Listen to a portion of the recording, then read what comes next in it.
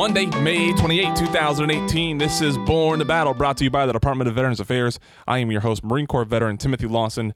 Hope everybody is enjoying their Memorial Day. However you choose to appreciate the holiday, I hope that you will take a moment to remember those that paid the ultimate sacrifice for our country. On today's Benefits Breakdown edition of Born the Battle, we are going to talk about the Veterans Legacy Program. The Veterans Legacy Program partners with universities and colleges, creating opportunities for students and scholars to research the histories of veterans interred in their nearby national cemetery.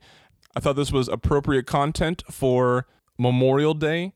Bryce Carpenter, who is the Educational Outreach Programs Officer for the National Cemetery Administration here at the Department of Veterans Affairs, joins me. He's a proud Army veteran. He has a history in education, and he's joined VA to help out this program and really make it valuable. We're going to talk about the Veterans Legacy Program as its inception, how it's come to be, the value that it has, and the impact that he believes it has on the people that are researching it and that it's had on himself. Enjoy. I was a gunner's mate, Tonkin Gulf. Logistics, Ramstein. Medic, Kandahar. As a veteran, it doesn't matter when or where you served. Infantry, Camp Pendleton. Or what you did. The VA has benefits that may be useful to you right now. See what VA can do for you. To learn what benefits you may be eligible for, visit www.va.gov. That's www.va.gov.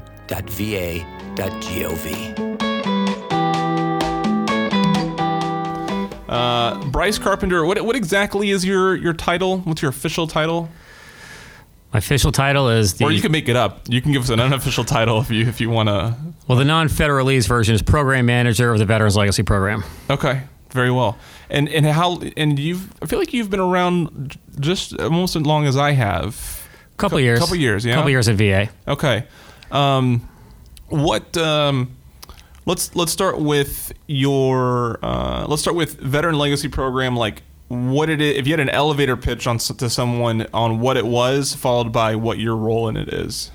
Sure. So the Veterans Legacy Program is something that my agency within VA, that's the National Cemetery Administration, started in 2016.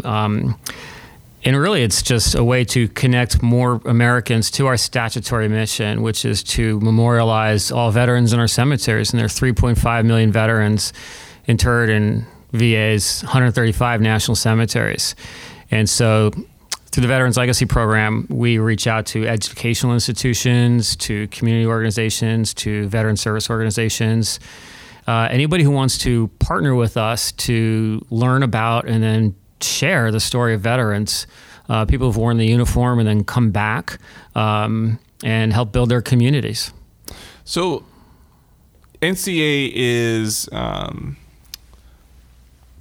it does a lot for as little as it gets recognition for. I guess that's maybe the best way to describe it. And I always have a hard time explaining how I feel about that because I don't want to make it seem like it's forgotten about, but it's definitely, of the three, it's the one that most people I think forget as a part of VA. I guess maybe that's the best way to put it. But NCA has a great customer satisfaction rating. They do a lot of great, it's one of the more important parts of serving veterans, right, is that final moment for them and their families on interment, and then like what you're talking about, the legacy program that makes sure that those stories continue to live on. What are some of the challenges that you have with the Veterans Legacy Program in, the veterans that I talk to are right in front of me and they can tell their own story, right? Whereas, your veterans are not. So what are the challenges that you have to face with that? Well, I think already, Tim, you hit on some of our strategic challenges. We're the one of the agencies within VA that doesn't have the word veteran in the name. And so just to remind the public that our cemeteries, our VA cemeteries, they're veteran cemeteries. So we do have a significant brand challenge there. And just, people drive by our cemeteries and they go to work and they just really don't know who's buried there, how they got there, what they did to deserve that. And so that's part of what the Veterans Legacy Program does too, just general outreach about the agency and the memorial benefits that we provide to eligible veterans and their spouses and dependents. But really, it's just to also connect communities to those stories. We have 135 cemeteries. Approximately half are what we call closed. The gates are open every day of the year. That's not what that means. That means there's no more room to bury veterans. But our nation, our republic, promises to take care of them, to memorialize them in perpetuity. That is the language in our statute.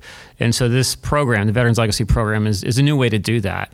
And it's connected so intrinsically with VA's modernization efforts to modernize how we memorialize veterans, to find new ways to tell new ways to tell veteran stories to new audiences.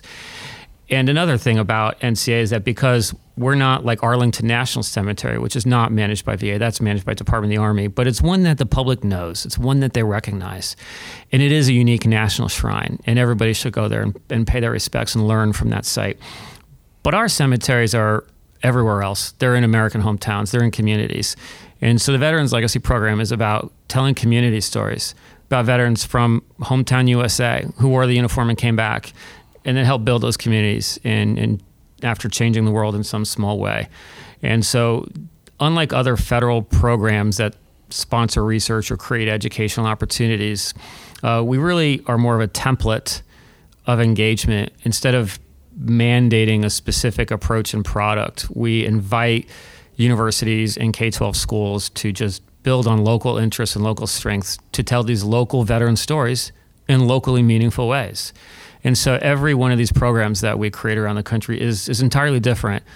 Different kinds of academic fields, different kinds of interests, different eras of veterans. I mean, whatever the local interest is. But we just partner with them to make sure that the communities are connected to those stories. So what mediums are you using? You mentioned educational programs that you have, but you have produced content that have gone through like our Vantage Point blog and other places. What mediums, what types of content are you creating to tell these stories? That's a great question. And if you ask me that question next month, the answer will change. And if you ask me 6 months from now, it'll change again. Veterans Legacy Program has quickly become, the place within the agency where we manage innovation as well. It started out as just a way to create educational products so that middle school and high school teachers can teach about veteran history. It's gone so much farther than that. As we've engaged with professors and scholars of all kinds of disciplines, not just history. Like an example, we have out of San Francisco State University, we have a documentary filmmaker, Dr. Daniel Bernardi, who's also a veteran, who's taking the work that history students do and then having his film students create short-form documentaries about veterans' lives, veterans in our 2 national cemeteries in San Francisco. And all these materials end up on our website, but the website is not enough. And so something we're doing behind the scenes, but that will be available for the American public hopefully a year from now, next May, is creating a new first of its kind online memorial platform. We'll come up with a better name for it, but it's a way to make title. It's a working title. That's yeah. right, and internal, right until this moment, I guess. But it's a way to give next of kin, to give survivors, dependents, siblings, a voice in how veterans are memorialized in the digital space. Because even though we have 135 national cemeteries, they're not around the corner from everybody. Yeah. And we also want to enhance the on-site national cemetery experience as well as extend the national cemetery experience to everybody's home, to their desktop, to a computer in a classroom, to everybody's smartphone or handheld device. And so we're working on creating this new platform to be where every single veteran can be memorialized. And it's also going to create a new way of engaging with national cemeteries through augmented reality and virtual reality projections of the cemetery, so that culture of service that you brought up that the cemetery staff do, and they are the best. And it's part of the reason why nobody knows about NCA, because they carry out their work with humility, with dignified service, and so that when a family shows up at the cemetery in that moment of need, all they need is just a DD 214, or they'll even help families find it, and then they can carry out their work.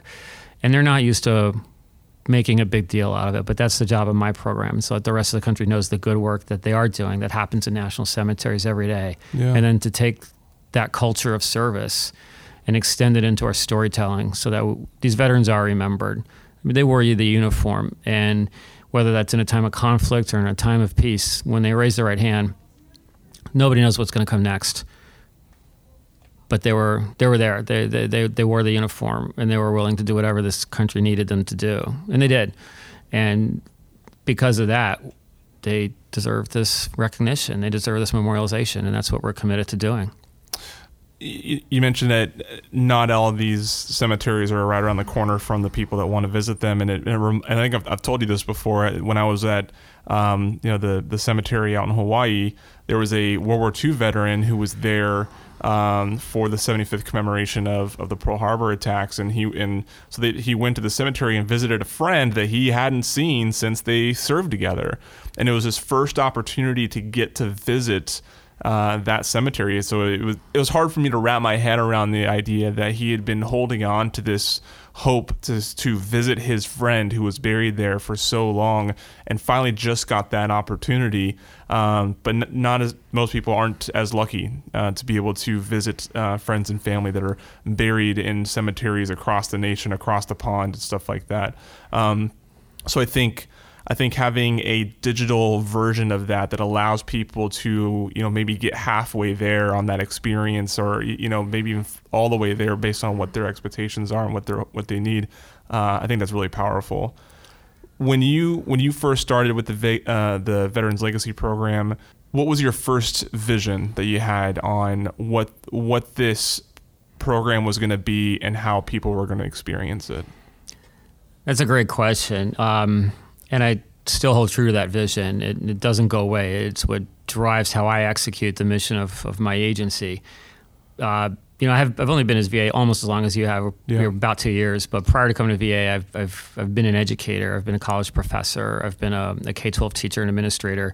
And so for me, the best way to memorialize with new communities is the young people, young Americans. And so the vision is to have students at the gravesite introducing even younger students to a veteran that they got to know through their research and legacy. And I got to see that in person for the very first time, even though I work with professors at all these campuses and I learn about the research, and they're so pleased to share with me these, amazing stories that come out all the time. But then to go last May for the first time to see students from the University of Florida in Florida National Cemetery in Bushnell, Florida, introducing local 7th graders to the veteran that they spent a college semester getting to know. And then just seeing those middle schoolers and all of a sudden realize, hey, who a veteran is, what they did, why they're important. And then they're happy that they met them. And it completely changed what a national cemetery was to these young Americans. That's the vision, just to see young people take ownership of this history and then just share it with each other proudly. Yeah. What range of, are we talking about as early as the Civil War, or is there a certain, what range of conflicts are students typically learning about? Another really good question. Kind of two answers to that, which seem to conflict, but they don't. National memorialization, that is the practice of having national cemeteries for veterans, starts in the Civil War era. And there's great intrigue and strange stories about how President Lincoln eventually found appropriations and gave the order to General Montgomery Meigs to start this. But it also kind of started a little bit before, but it did start in the Civil War, 1862. But we do have cemeteries where some veterans have been interred from prior conflicts. Even as early as the Revolution. But VA inherited these cemeteries in 1973 formally. National cemeteries were managed by the War Department, then Department of the Army, but then they became VA cemeteries in 1973. And then since then, we continue to expand to make sure we have enough cemeteries for all veterans who have earned the benefit. And so we're building maybe 1 or 2 a year in areas that are carefully chosen for veteran population and anticipated need. What do you find most rewarding about this work? That's wow. Well, as an educator, but also as a veteran, I'm an Army veteran, very proud of that. And to see young students, to see undergrads, to see high schoolers, middle schoolers, all of a sudden understand, what makes America unique in the world and what the role of the veteran is in American history, just to see them have that new awareness. And it's not about seeing young people have to defer to veterans or put them on a pedestal that's artificially constructed, or it is just understanding how this country gets to be this country, how these freedoms are inherited, what these values are. And politicians and political leadership always changes, but these deeply American values persist. And to see young people see that and appreciate that in a new way through the veteran experience of any period, whether it's from the Civil War era or World War I or current conflicts, it's pretty powerful. And right now there's a lot of interest in some of our partners in World War I because of the centennial. And that provides an interesting challenge because, most of us, have an oral memory that goes back about 3 generations. We know what our grandparents experienced, but to go further back than that, we have to do the homework. Yeah. So for professors and teachers right now working in legacy and doing World War I, they have to, this is an opportunity for them to teach new research methods to their students who then have to learn about World War I veterans from their home state.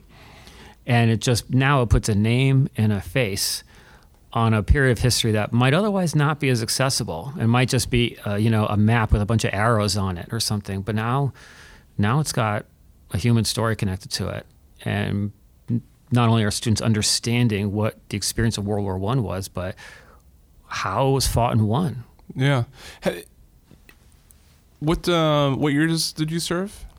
As in the 90s. In the 90s? Yeah. And what has either this program or other research and education that you've done on service and military and wars, has that impacted at all how you feel about your service? Like, has it give you a more profound look on the sense of service? Has it, you could take that question wherever you want it. That's an interesting and very personal question, which I'm happy to answer. I'm Gen X, like right there in the middle of that generation, and I think our veteran experience is unique. The Vietnam era veterans before us had a very different challenge. They never got their welcome home, and they've struggled their whole life with what finally got a label, PTSD. Every generation of veterans had it, but the Vietnam veterans had to struggle with a new form of that in a way that forced the medical community to recognize it. And they always struggled for that recognition, and they still deserve that welcome home. And I always say that whenever I meet people who share that they served in Vietnam or that era. And then after, the millennials and people who've served in the current conflicts in Afghanistan and Iraq, they're serving in a very pro-veteran climate, and they come home and there's yellow ribbons everywhere and military discounts and a lot of positive recognition. And I think the Gen X veteran experience, with the brief exception of Desert Storm, was really just kind of an anonymous veteran experience. It was never an asset to have a veteran status on a job application. It's not a detriment either. It's just something that got you a little side eye, if you know what I mean. And so for me, I've doing this has kind of allowed me to really come to terms with my own veteran experience in a very new way, and just to see what it means to young Americans who are learning about it for the first time, what it means to have worn the uniform and raised the right hand and then do whatever comes after that.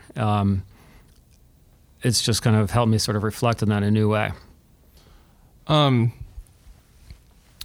Is what attracted you to this program, or attracted to wanting to work at VA? Was it your own veteran status? Was it interest in the subject matter? Were you just ready for a career transition? What actually brought you into this position? Well, I think all those things. But, I think back to, when I was a university professor, and I'd always be the only person in the room who was a veteran. And people sort of look at me with interest, almost curiosity, like I'm a research subject. Oh, you're a veteran, and yeah, you went to graduate school and became a professor. That's interesting. Yeah, it was interesting. I had more in common with some of my students, who were in the Guard or Reserve, or when I was a professor and they're coming back from the first era of the second war in Iraq, or some who didn't, and I had to go to their funerals.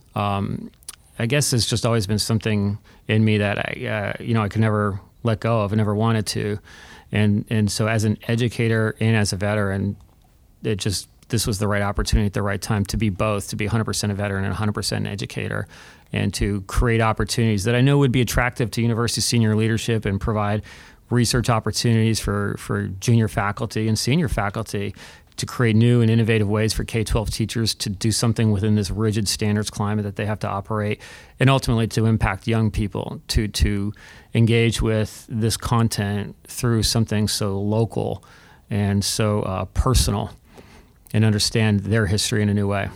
How do you think learning about the personal stories of these veterans versus just the history of the conflicts is influencing young people when it comes to their perspective and their views on the military? Also a great question. A lot of times when I socialize this idea in the research community, in the university community, the first wave of interest usually comes from military historians. So then I kind of have to push that back and say that's actually not what we're interested in. Center of Military History, in the Department of the Army, they would be. We're interested in veteran history. We're interested in what happens next when they take the uniform off. Or if they, paid the ultimate sacrifice in service, then what happens with their families, the survivors, the children, the spouses? That's who we're interested in. So then the next wave of interest comes from social historians. People are interested in telling the stories of people in all areas of society, not just the generals and the admirals, but the corporals and lieutenants and gunnery sergeants, and everybody, without discrimination, from every part of America, to make sure that everybody's service is recognized and validated and included in the American veteran narrative. When we sat down and talked, I told you this was going to be a quick conversation. And my curiosity got the best of me, and I just got the questions rolling. If someone listening is fascinated or interested in what you're talking about, they're history buffs, they like learning about veterans and their stories. Obviously we're here to promote the Veteran Legacy Program, but what are, if someone was inspired by this, I'm gonna go visit my local cemetery, what are ways that they can learn about the names that they see on these headstones? That's I get that question a lot, and I wish the answer were simpler, and that's also something that I would like to change.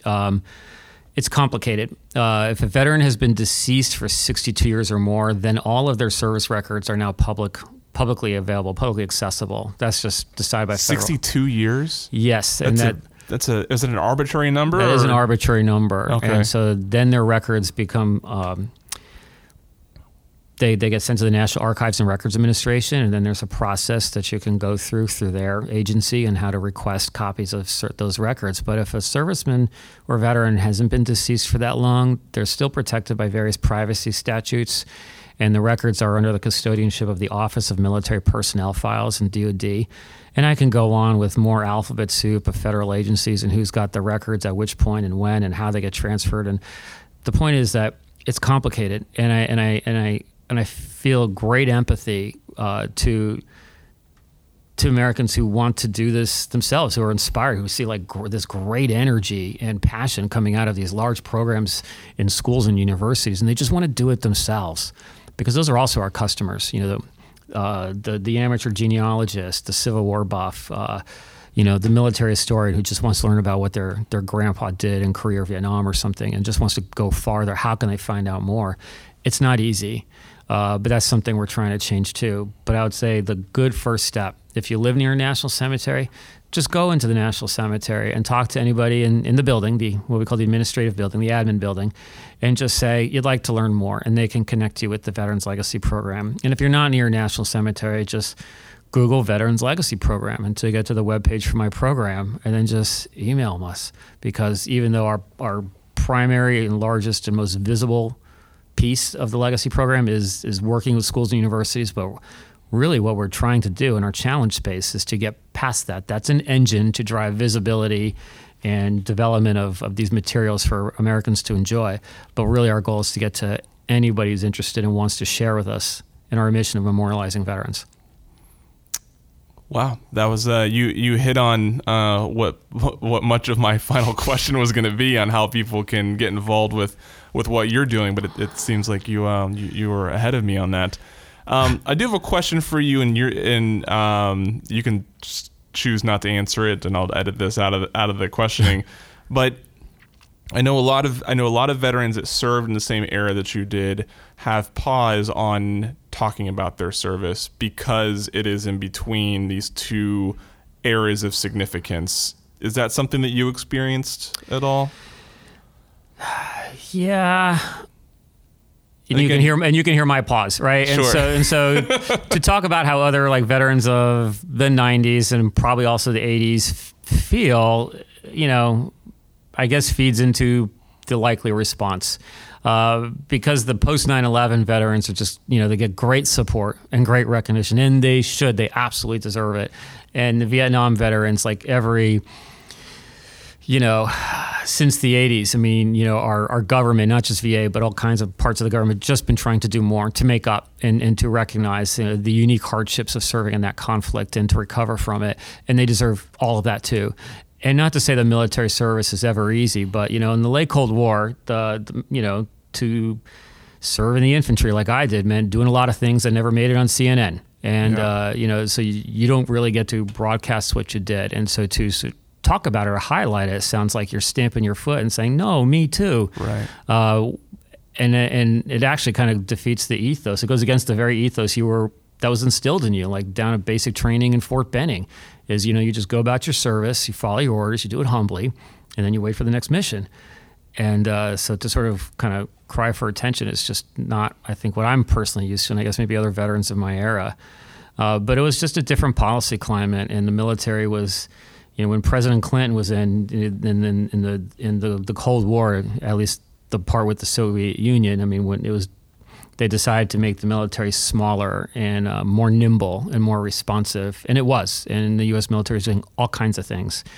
And I think every veteran's got a story, but sometimes you raise the right hand and you end up in a unit that's just going to be at Fort Riley, and that's where you do your enlistment. But you wake up every morning wondering where you're going to go to sleep at night. And so there's something about just wearing the uniform at any period that I think just connects all veterans. Yeah, absolutely. I appreciate you entertaining my questions as I seem to jump back and forth between your time in the Veteran Legacy Program.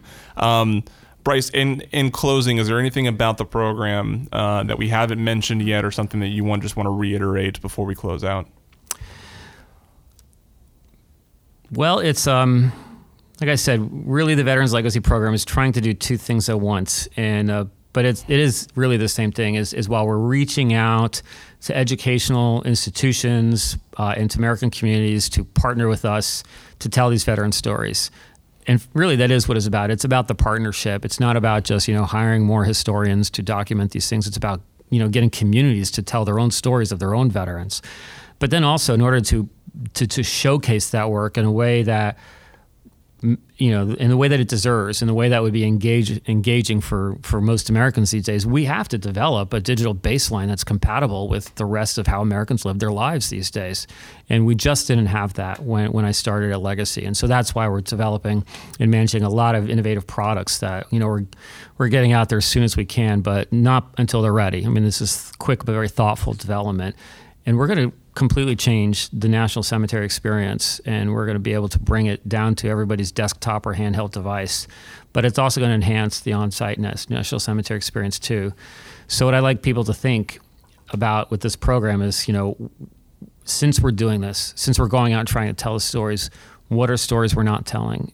And how can we make it more accessible and more engaging? We're always open to that. These cemeteries belong to the American public. VA is just custodians of them. This is American history, and whatever we can do to tell American history in the best way possible, that's how we want to serve. Perfect. Bryce Carpenter, thank you so much for joining me. Thank you, Tim.